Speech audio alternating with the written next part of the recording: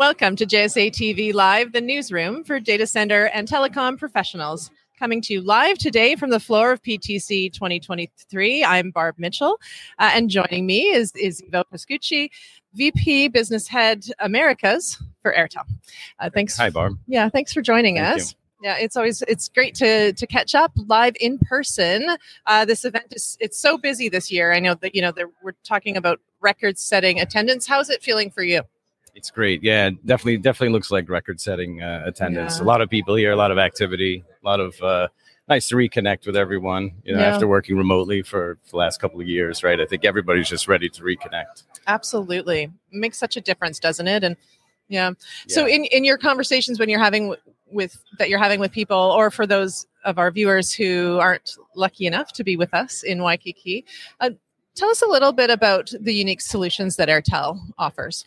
Yeah, I think for us, it's been great to, reconnect with customers in person. Airtel, as the largest provider in India for enterprise solutions, we are an enabler for access to the Indian market.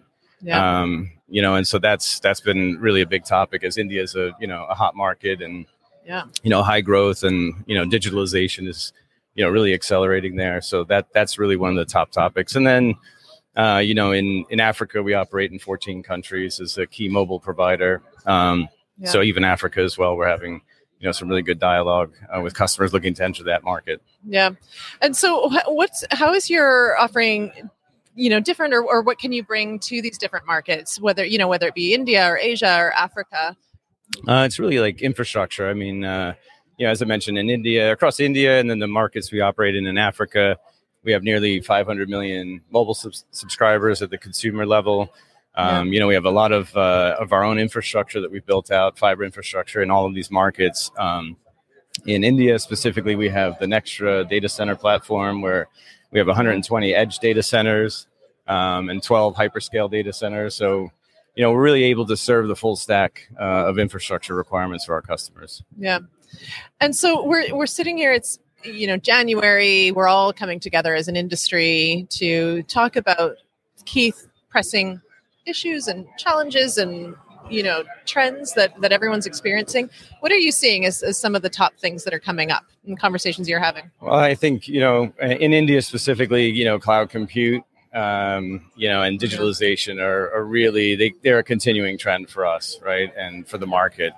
And so that seems to be for us the big thing that's coming up. And India as a market, and with now access to cloud service providers and cloud services, it's really, there's a large developer community that's growing. The market is upskilling, right? And so we're seeing a lot of opportunity and new entrants that want to come in to the market, both in India and Africa. And I think with our consumer base and our enterprise customer base, we're able to give our partners a fast time to market and really help them to serve those customers. And then for the local markets, we really, open the door and bring them into the, global ecosystem, into the digitalization and access to all of those services. Yeah.